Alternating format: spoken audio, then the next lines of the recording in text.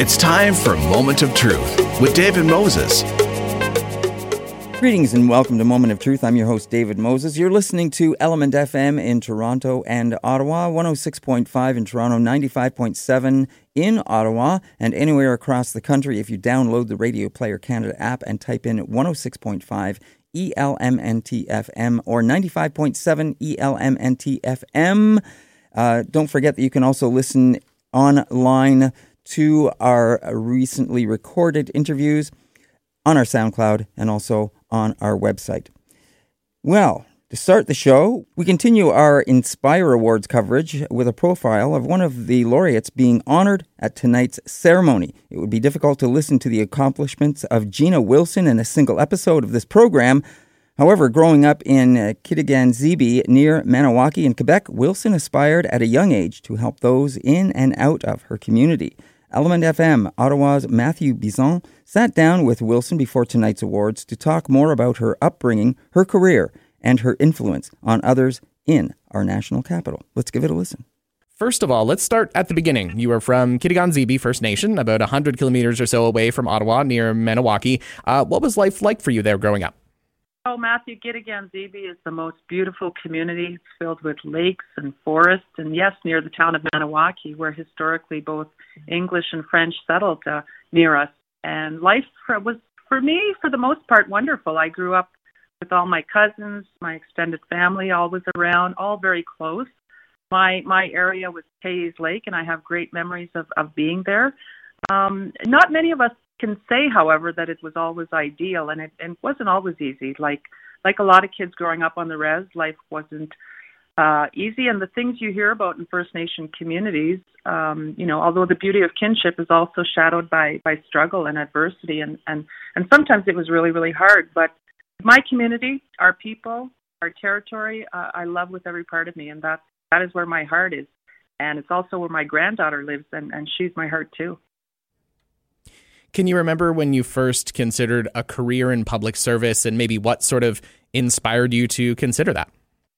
Well, federal public service was not a consideration, but I can come back to that. First Nation public service, however, was my early calling, and after I went to college and university, and despite wanting to leave the community as a teenager after school, I only wanted to go home and serve my people. So I guess in university, I wanted to give back. So I moved back to KZ, and I started working there. Yeah, you became Director of Health and Social Services in KZ at the age of 22. What was it like to have such a high-profile role at such a young age? Well, today I always advise people to go for jobs that are a stretch for them, and that indeed was a big stretch for me.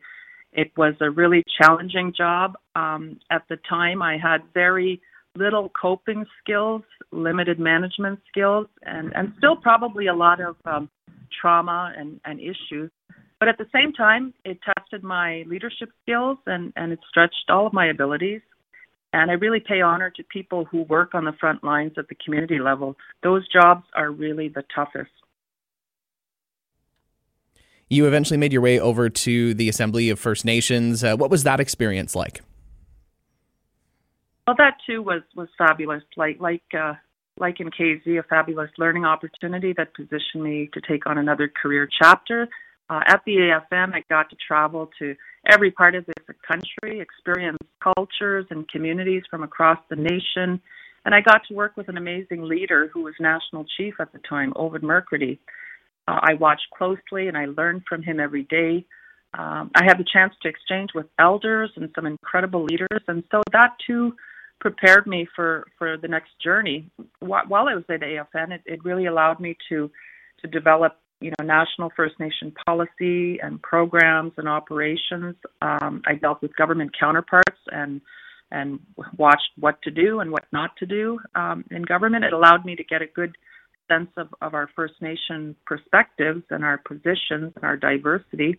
And I really worked with some extremely talented, creative professionals who did outstanding work. And it led me, really to wonder what I would do next. That was once that was over.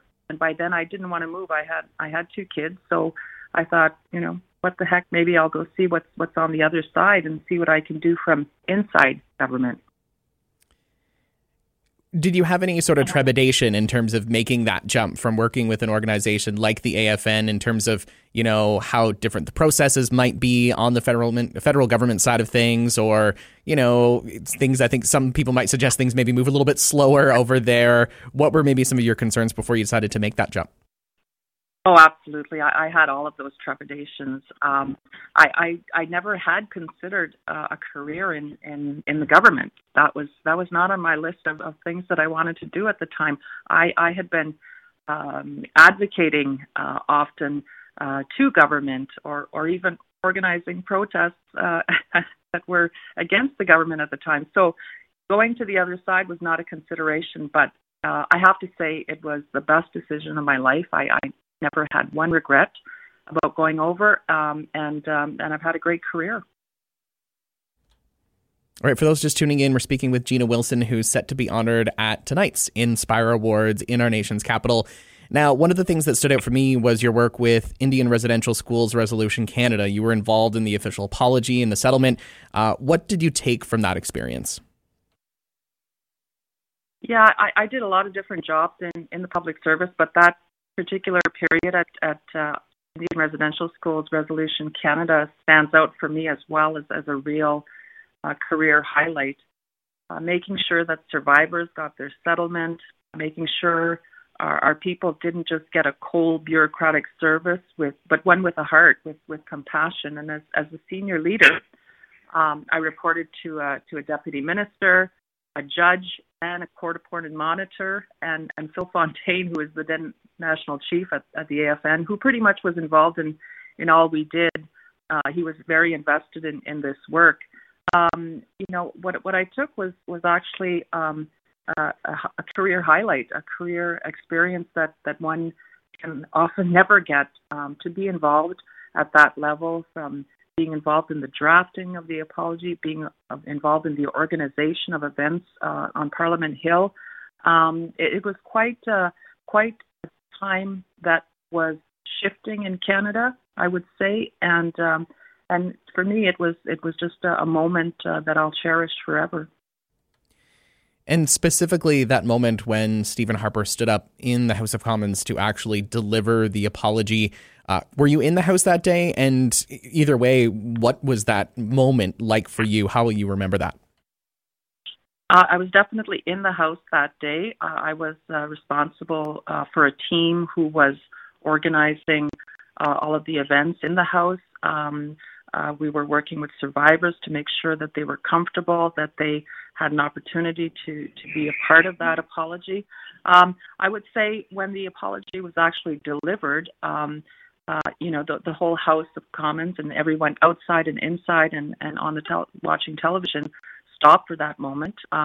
It was a moment where I watched elders crying, I watched survivors weeping. It was a moment I'll never forget, and I still choke up a little bit with emotion when I think about it, because it was, not only was I tired from working day and night for weeks before to make sure everything went well, but it was a moment that was a turning point. Like I said, I felt it was a real turning point in Canada, and to this day, it is one of those highlights that one never forgets. You have worked in many different roles, so we will sort of fast forward a little bit here, but earlier this year you were appointed Senior Associate Deputy Minister of Diversity, Inclusion and Youth, Canadian Heritage. What are you most looking forward to achieving in this role? What are some of the items that you're working on in this new position? I was so happy to get this appointment. As you know, sometimes you get to a point in career where you want to work on issues that you're really passionate about and that can make a meaningful change in society. So this was definitely one that I can see that I can actually contribute in a great way. As a support to Minister Bardish Chagger, my role is to essentially support the government's mandate when it comes to diversity, inclusion, and youth. And so, for instance, the true inclusion in this country of Indigenous peoples, and multicultural societies is really long overdue. The justice due for LGBTQ2 peoples in this country is an absolute must. and honoring the voices of youth in this country as the real voices of power is what I'm hoping to make progress on in this job. It's a pretty exciting mandate. I would imagine that you have likely been noticing, over the last few weeks, especially Indigenous youth and, certainly allies sort of seizing the moment, as you sort of just alluded to, and showing that they are fighting for the future. Is that something that, has inspired you? And do you think that's the sort of type of culture you're hoping to foster in this new position as well? Watching some of the youth recently has been a real moment of pride. In many cases, I was on the street the other day walking up to Parliament Hill for some meeting, and I was these young people, kind of ran by me, young Indigenous people, and they were carrying signs and they were heading to the protest. And I just got really overcome with emotion looking at them, and smiling, because I was thinking, they're standing up for something and they believe in something, and I'm so proud of them for doing so. Lot happening, and definitely a time for reflection. I've spoken to a couple other public servants about you, and they all tell me that you are incredibly supportive and an inspiration for younger Indigenous people sort of navigating their way through the public service. Why is that important for you? Well, I definitely do try to support them and then do what I can. I published a report that supports them too, called Many Voices, One Mind, and it speaks to increasing the number of Indigenous peoples working in the public service and supporting them, and ultimately seeing many of them become deputy ministers. That's what I want. It's important because there are still not enough of us in public service, and we're not staying long enough, and there's still a lot of gaps. And I may be one of the first deputy ministers, but damned if I'm going to be the only. So I think it if I can mentor, that's fabulous. Did you have similar mentors as you were working your way up, as you sort of started your way in the federal public service? Were there people who helped you in this sort of similar light? Mentors, I had many along the way throughout my career. I still do. I also learn a lot from some exceptional colleagues throughout the years and today. And those mentors or role models didn't really exist back in the day. I had no big aspirations. When I was young, I thought, heck, if I could get a job and make a living, that's pretty good. Certainly, I had my grandmothers, for instance, who were exceptionally strong-willed, determined women who were very involved in the community, and I watched them a lot. But today I'm happy that more of our young people have mentors and role models. So tonight you are being honored at the Inspire Awards. What was your initial reaction when you found out that you were going to be honored this year?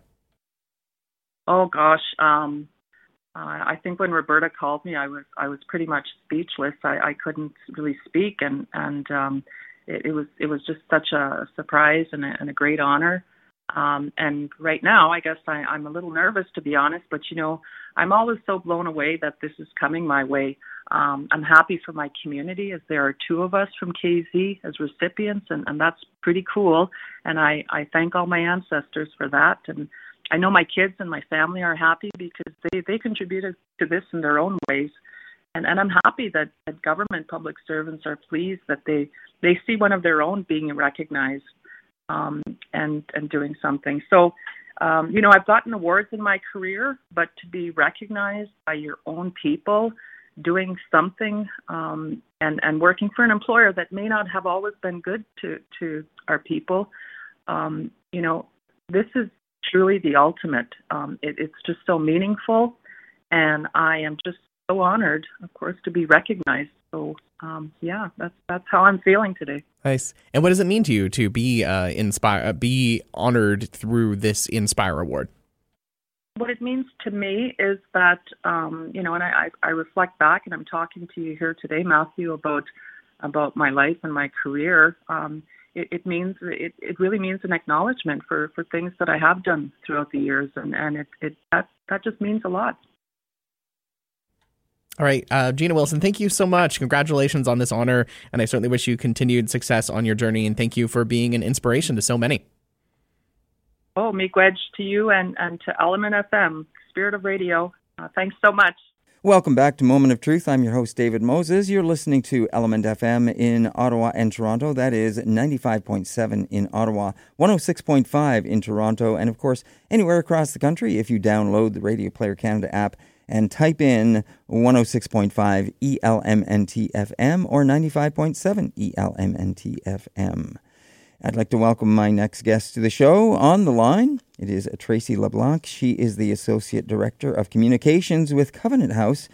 And we're here to talk about a couple of things having to do with International Women's Day, specifically trying to raise awareness about the sex trafficking issue and also some of the campaigns that are going on around trying to raise awareness of this. So, Tracy, welcome to the show. Thank you so much. A little bit about Covenant House, though. It's the largest agency in Canada that serves youth who are homeless and trafficked or at risk. And it is inclusive and international and impactful. As a leader in the sector, they advocate for all youth to have lives free of homelessness and trafficking. And they have donors that meet the emerging needs of youth and accelerate their work. And they are comprehensive youth-driven programming that is centered on unconditional love, absolute respect, and relentless engagement. Now that, Tracy, right there says a lot about Covenant House and what it does. Specifically, when you break it down into local things, how does it vary, or how is it similar in terms of either looking at it nationally or internationally? That's a very good question, David. So we have 2 locations in Canada. We have our location in Toronto, and we have another location in Vancouver, and then we have over 30 locations across the Americas, and the head office is in New York. Okay. Now, we are, as I mentioned, it's International Women's Day, International Women's Month, trying to raise awareness about issues pertaining specifically to women. And it is unfortunate that we still have to actually talk about, I guess, these kind of things, the sex trafficking trade and people at risk that are actually being used as pawns by others for services. It's unfortunate, and it's alarming, I guess, in this day and age that this kind of stuff, when we are so connected, that we still don't know much about this. It's a very good point, and that was the whole impetus behind our campaign, Shoppable Girls. That campaign launched on February 18th in Ontario, and the whole goal behind the campaign is to build awareness to help prevent sex trafficking in Canada, because we find it is such a misunderstood crime in Canada. How do you mean by that? What do you mean by misunderstood? That's a great question, because what we do find is people often have that idea of the movie Taken, for example, and they don't realize this is actually happening in Canada. In fact, 93% of trafficking victims in Canada are citizens, and victims are being recruited as young as 13. This is happening in communities across Canada right now under our very noses.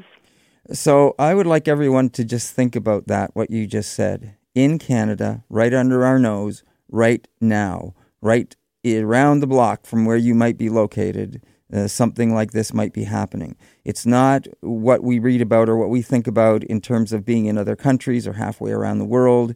This stuff is going on now. And that, I have to tell you, when I saw those points that you just raised in the statistics, I was quite surprised, that it is that prevalent, that it is happening right here.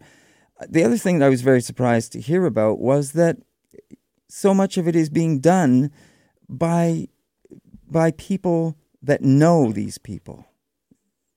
Yes, I think people have this impression that trafficking happens when someone is kidnapped or physically detained, but it's actually much more of a longer-term kind of progressive process where we find victims are often recruited by someone they know, such as males they consider to be their boyfriends or even their friends who might be victims themselves. Yeah, that one really, it just gives me a chill when I think about it. About these guys posing as friends, posing as boyfriends, and doing this, but deep down, they're just trying to bring people into the sex trade and use them. It's a highly lucrative industry. It's multi-billion dollars, in fact. It's more lucrative than illegal guns or drug smuggling, and our research says that traffickers are making over $280,000 per year by controlling just one victim. What? Wow. That is, wow. I don't even know what to say to that. When you guys hear and know this kind of information that comes to you,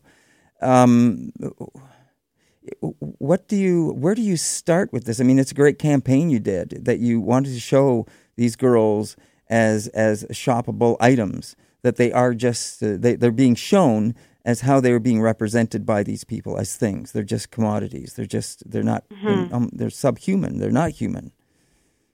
Mm-hmm. A lot of research went into this campaign. So this whole process started about 5 years ago, where we were providing direct support to survivors of sex trafficking. We have a team dedicated to this. And we found that more work needed to be done in this area of prevention and awareness. So from there, we conducted a number of research studies. So we did a study with Ipsos in 2018, where we spoke with teens and their parents across Canada, teen girls, to find out the attitudes and behaviors that might put them at risk of sex trafficking. And we learned that there's a critical window of time to reach teen girls before their risk factors increase. So we want to try and reach them around age 13. And it's really important that this dialogue is happening at home with their families, because what we learned through our research as well is that survivors of sex trafficking told us that they weren't able to describe, they lacked the words to describe what was happening to them at the time, and there was often a lot of stigma and shame at home where they didn't feel comfortable talking about it. Had there been more dialogue and conversation earlier, they might have been able to get help sooner. It's interesting when you say lack of words. It's almost like their lack of experience, their years alone, being 13 or et cetera, so young, being enticed, being approached. Obviously, I'm assuming by people much older with an agenda, a specific agenda that they are approaching these people on. And I did read some of this stuff about how they are being approached. In terms of, as you said, either by friends making themselves friendly, probably entertaining them, maybe taking them out, taking them out in a nice car, showing them a life, and basically breaking down their walls of suspicion, and engaging them and bringing them into the circle. Yes, that's right. They prey on vulnerabilities and unmet needs. And there is a strong interconnectivity between a lot of different factors. We know that sex trafficking can happen to any young person, regardless of age, culture, income, orientation, gender, or neighborhood. But we also know that there's a strong interconnection between trauma, race, gender, poverty, education, geography when it comes to an increased vulnerability to sexual exploitation, and we know that Indigenous young people are severely overrepresented as being extremely vulnerable to sexual exploitation. Now, I know that what you just said there, regardless of, when you said regardless of, and you broke down that it's not just one area of a population. It's not just one type of person or even nationality. It breaks down all these walls, and just like you said, there's this window. And what was it you said that they prey on? Vulnerabilities and unmet needs. Right. So can you give us an example? Because I know if there's parents out there that need to talk to their children about this, what might they be looking for in terms of that needs and vulnerabilities? That's a very good question. I think what we do see is any kind of disruptions in family life, for example, like if a young person is going through a divorce, moving around a lot, struggling with being bullied at school, self-esteem issues. Those can be trigger points, especially if they're engaging online and they're sharing this information in an online forum. That's providing a lot of information to a trafficker who's very savvy, seasoned, and has a bit of a playbook on how to engage in manipulation. They can very easily find key points of reference or things to engage with a young person on, seeing that a young person might like a specific band or a specific hobby or something. Start engaging with them there and telling them, no one understands you like I understand you.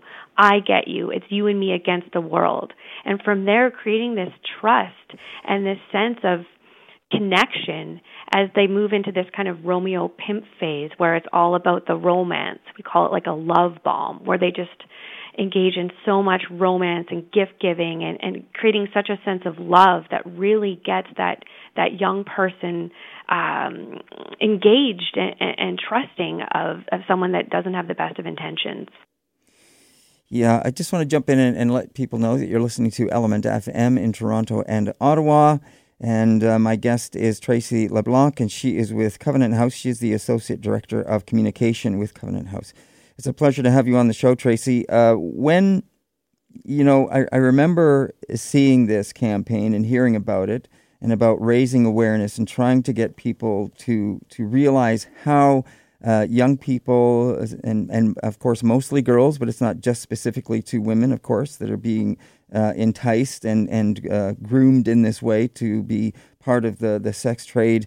And as you just raised and told us about, that it's happening right here in Canada under our nose, and that we need to be more aware. We need to be more aware of the needs and vulnerabilities of our young people, especially young girls around the age of 13. And I liked what you said there about how if they're sharing this information online, it gives those people that are looking to attract or trying to find these vulnerable people, sharing this information, it gives them clues as to who they might have a chance of attracting. The other side of this, if I can bring this up, is that it really bothers me, of course, that this is happening in this day and age. We think we'd be further along, I guess, in preventing this kind of stuff. But the other side is that, yes, we identify, you point out the picture about what are we doing to prevent this stuff? What are we doing to stop these people?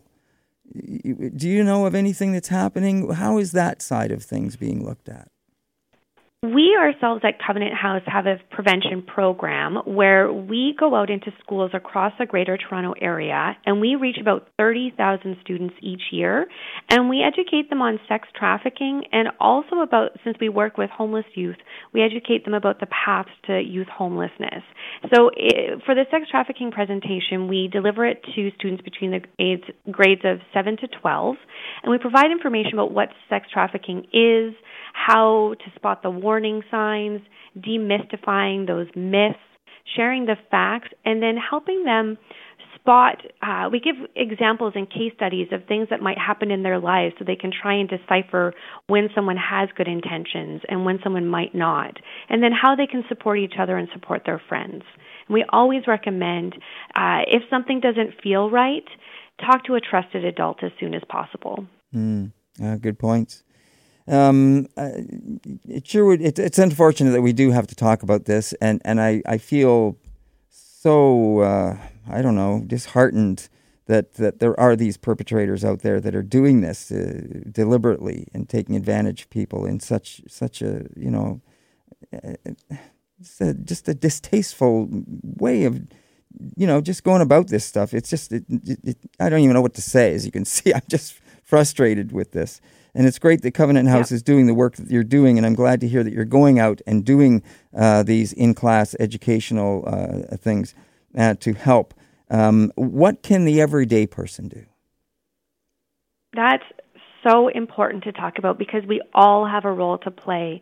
So the goal with our campaign right now is to raise awareness and get people talking. So what we learned from our research study is that dialogue is critical.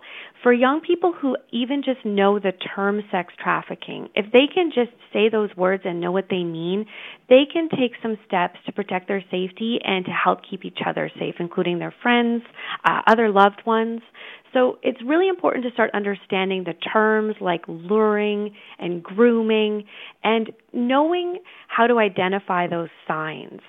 So I think that's a great first step. We have more information online also for parents and caregivers that are listening. We launched a website about 2 weeks ago. It's called trafficstop.ca, and it is a whole resource center dedicated to information on sex trafficking with a specific section for parents and caregivers. What is sex trafficking? How do I talk about it at home? Where can I go for more support and help? What are the warning signs? So just educating ourselves and being comfortable with having these difficult, awkward conversations is the first step. So once again, that website you just mentioned, trafficstop.ca, people can find out a lot more information at that website. That's right. What else haven't we touched on that you feel is important to mention? I think one of the things that would be interesting and a nice segue to talk about our research on the barriers to exiting and escaping sex trafficking is our in-house research team, as we were moving into launching Shoppable Girls, was also conducting national research across the country with survivors in 8 different cities to understand the barriers that survivors experienced when they were trying to exit or escape sex trafficking. Mm-hmm. And we learned from that research that once a victim becomes entrenched in sex trafficking, just how hard it is to get out.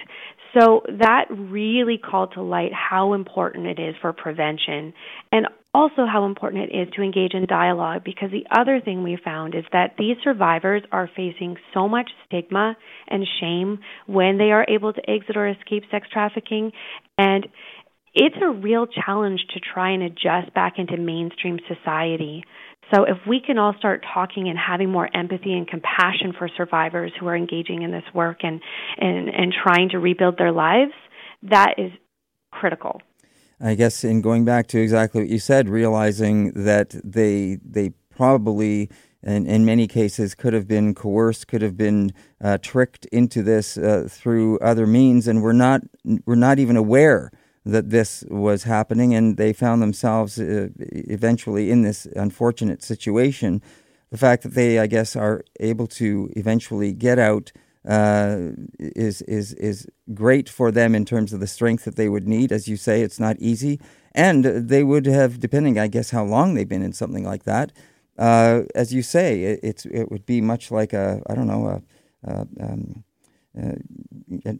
being hooked on something. It's hard to just leave it behind and as you say, feel comfortable getting back into mainstream society and adjusting.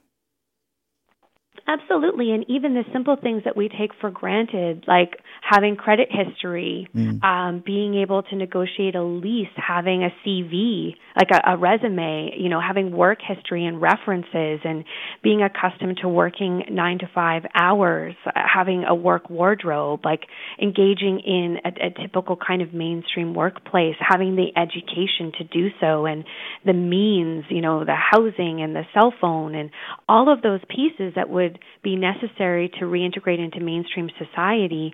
A lot of survivors are struggling with those things, and it's important to have some compassion and empathy and understanding all of those difficulties. Understood. Tracy, it's been a pleasure having you on the show, and we appreciate you bringing this information forward and the great work that Covenant House is doing in the campaign about Shoppable Girls that you launched. And I certainly hope that you continue the great work that you're doing to help people, especially girls and women that are affected by the sex trafficking trade. And let's hope that on the other side of this, that the authorities and other things can come forward to help, stop these predators and stop this kind of thing from happening. So we hopefully at some point in the future don't have to be talking about this. Agreed. Thank you so much, David, for raising awareness on this really important issue. Our pleasure. I just want to let everyone know once again that if you're interested in finding out more, talk to your kids about this stuff. Don't let it go, as Tracy pointed out, that these people prey on needs and vulnerabilities, and it doesn't matter who you are or what background you are or even your monetary status. These people are found in all walks of life. So you can go to trafficstop.ca to find out more. It's been a pleasure having Tracy on the show. Thanks once again for her coming in. Don't go away. We're going to be right back with more right here on Element FM. Welcome back to Moment of Truth. I'm your host, David Moses. You are listening to Element FM in Ottawa and Toronto. That is 95.7 in Ottawa, 106.5 in Toronto. And again, anywhere across the country, if you download the Radio Player Canada app and type in 106.5 ELMNT FM or 95.7 ELMNT FM, and 24 hours a day, 7 days a week on the Radio Player Canada app right across the country. Also, if you miss an episode of our interviews or if you caught part of one and you want to hear the rest of it, you can go to our SoundCloud. We post them up there for your listening enjoyment afterwards. Maybe take a day or so to get up there, but also on our SoundCloud and on our website. So I'd like to welcome Geeta Sande. She is the director of The Art of Downsizing, and it is airing on CBC Docs POV, and it is exactly kind of what it sounds like, the art of downsizing, but perhaps from a different perspective.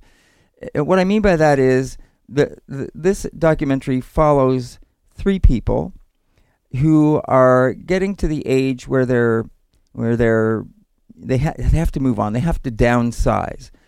And why I say it's more than that is because it looks at the family. And it looks like the involvement of, the family members getting involved and how difficult it is for siblings to get involved with the parents who may have lost one of their parents have passed. So the parent is left on their own, and they are in either a large home or they have collected items over their long life, and they are now in a position either on their own because maybe they don't have any children to help, or they have many children.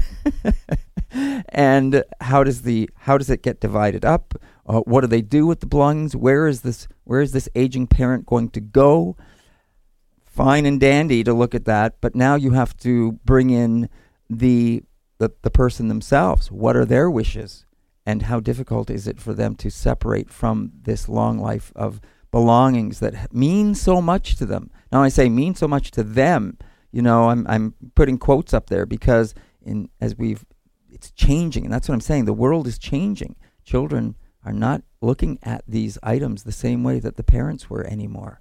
That's how much this world has changed. So, Geeta, welcome to the show. I hope I haven't taken too much out of this introduction of the show. Not at all. That's a wonderful summary of where I was sort of coming from in terms of making this film. And I will say that it is on this Sunday, March 8th, 9 p.m. On CBC, the main network. And I chose this subject because it is something that is touching all of us. You spoke about the intergenerational sort of interaction going on here. And you're right, we've come to a place, I think, where a lot of issues are involved here. We're at an intersection where we have, for the first time in history, more older people than younger in the country.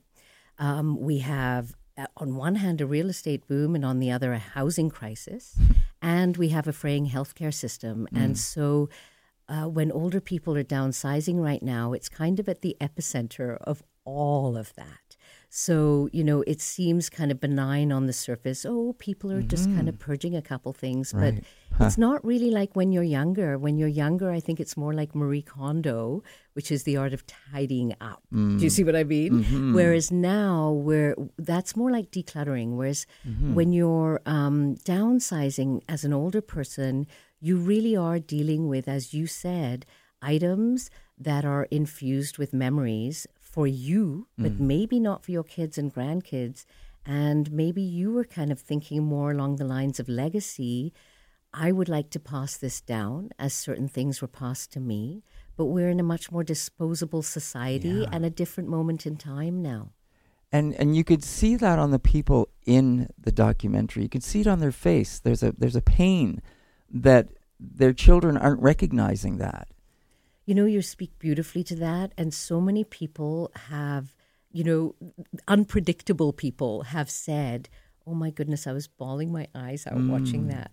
Because there is, you know, as much as there's a lot of joy in moving on and liberating yourself from having all of that stuff, there is a lot of pain to get there because, you know, all of us have our ideas about how the world is and where we're at. And it's difficult. It takes a lot of courage to go and transition to that next step.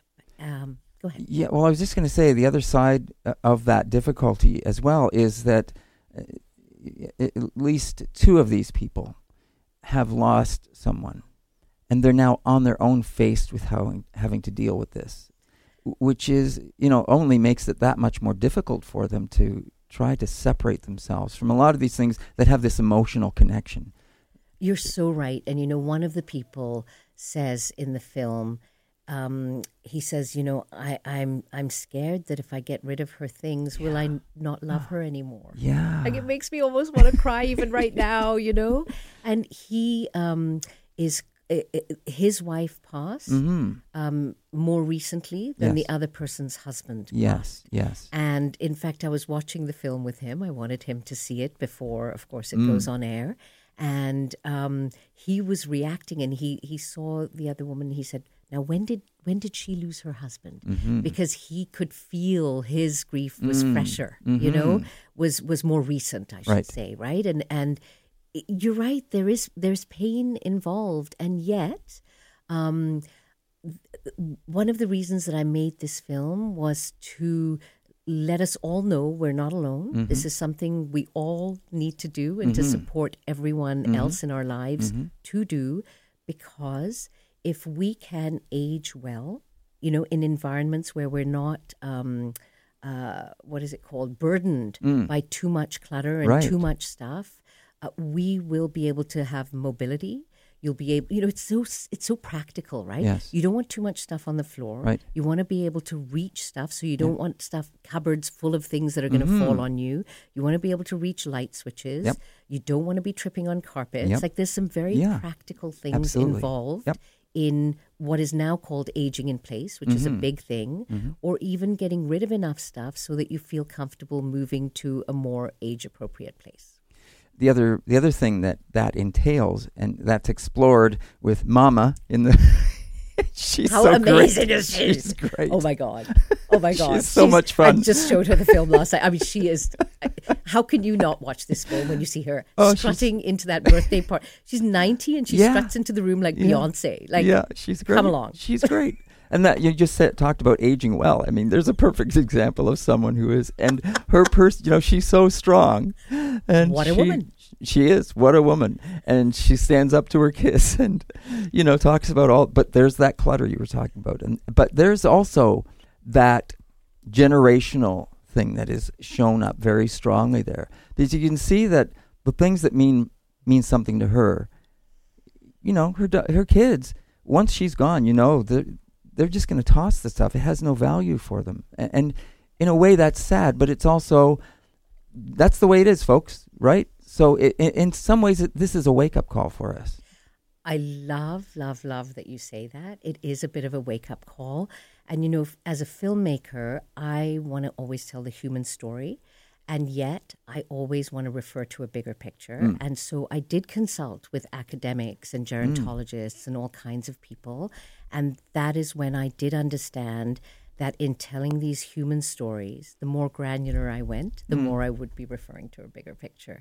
And I love that you say that, because that means that, yes, I wanted this film to kind of liberate all of us and to give us all a wake-up call, because there's a bit of us in all of those people who had the courage to be in that film and show us their vulnerabilities and in turn our own. Right.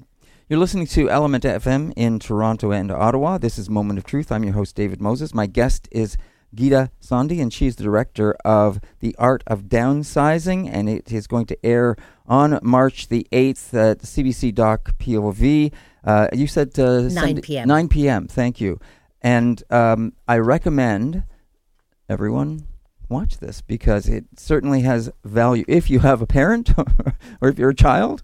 Even your neighbor, even the neighbor, antique dealer down the road. We're all implicated, aren't we? Oh, now you just brought up a really interesting point there when you said antique dealer, because that's the other side of this, is that the other gentleman who is in Bill, and he has accumulated with his wife so much stuff. Now that shows you the depth of family connection, generations going back, and the wealth of physical items that was collected over time. And he's storing all this stuff. He's had to pay for 3 storage units over 20 years, and a huge amount of money paid into the storage of these things. And when he goes to the antique dealer, who is very, impressed with, of course, all this stuff, but he brings another reality moment into it, and that is, it ain't what it used to be. And whereas this stuff could have been an investment, may not be the investment that he has invested so much in storing this stuff over time. It's a huge amount of stuff. I was surprised that they had that much stuff, but it does go to show the depth of this. I have a question for you, and I'm not sure if you can answer it, but is this storage, or the things that people have accumulated with the aging population, does this go back to wartime? Is this something that has, I love that you asked that question, because I was looking at a lot of the literature talks about the baby boomer generation, because the baby boomer generation now is aging. In fact, I was looking at this, and Mama, of course, is 90. Yeah. They're both so young, you just don't think of it, right? But Barb is 79, going on 80 in the film. And they are actually from the silent generation. And I felt that, right? Those people went through a depression. They went through war. They don't, easily just buy something and dispose of it. Right. We are at such a different place. The divide between those times when even I remember, you would earn your pair of Seafarer jeans that you would buy, let alone them. Imagine what it took to buy a mahogany table back in the day, to buy that set of crockery. Right now, you can go to IKEA and buy one for $20, which is like, what is that? That's like an hour of your time working at Starbucks practically, right? Yeah. Well, maybe. But I love that you bring that up, because yes, it is, the divide between the silent generation and like Gen Z or 20-year-olds right now, that's a big divide.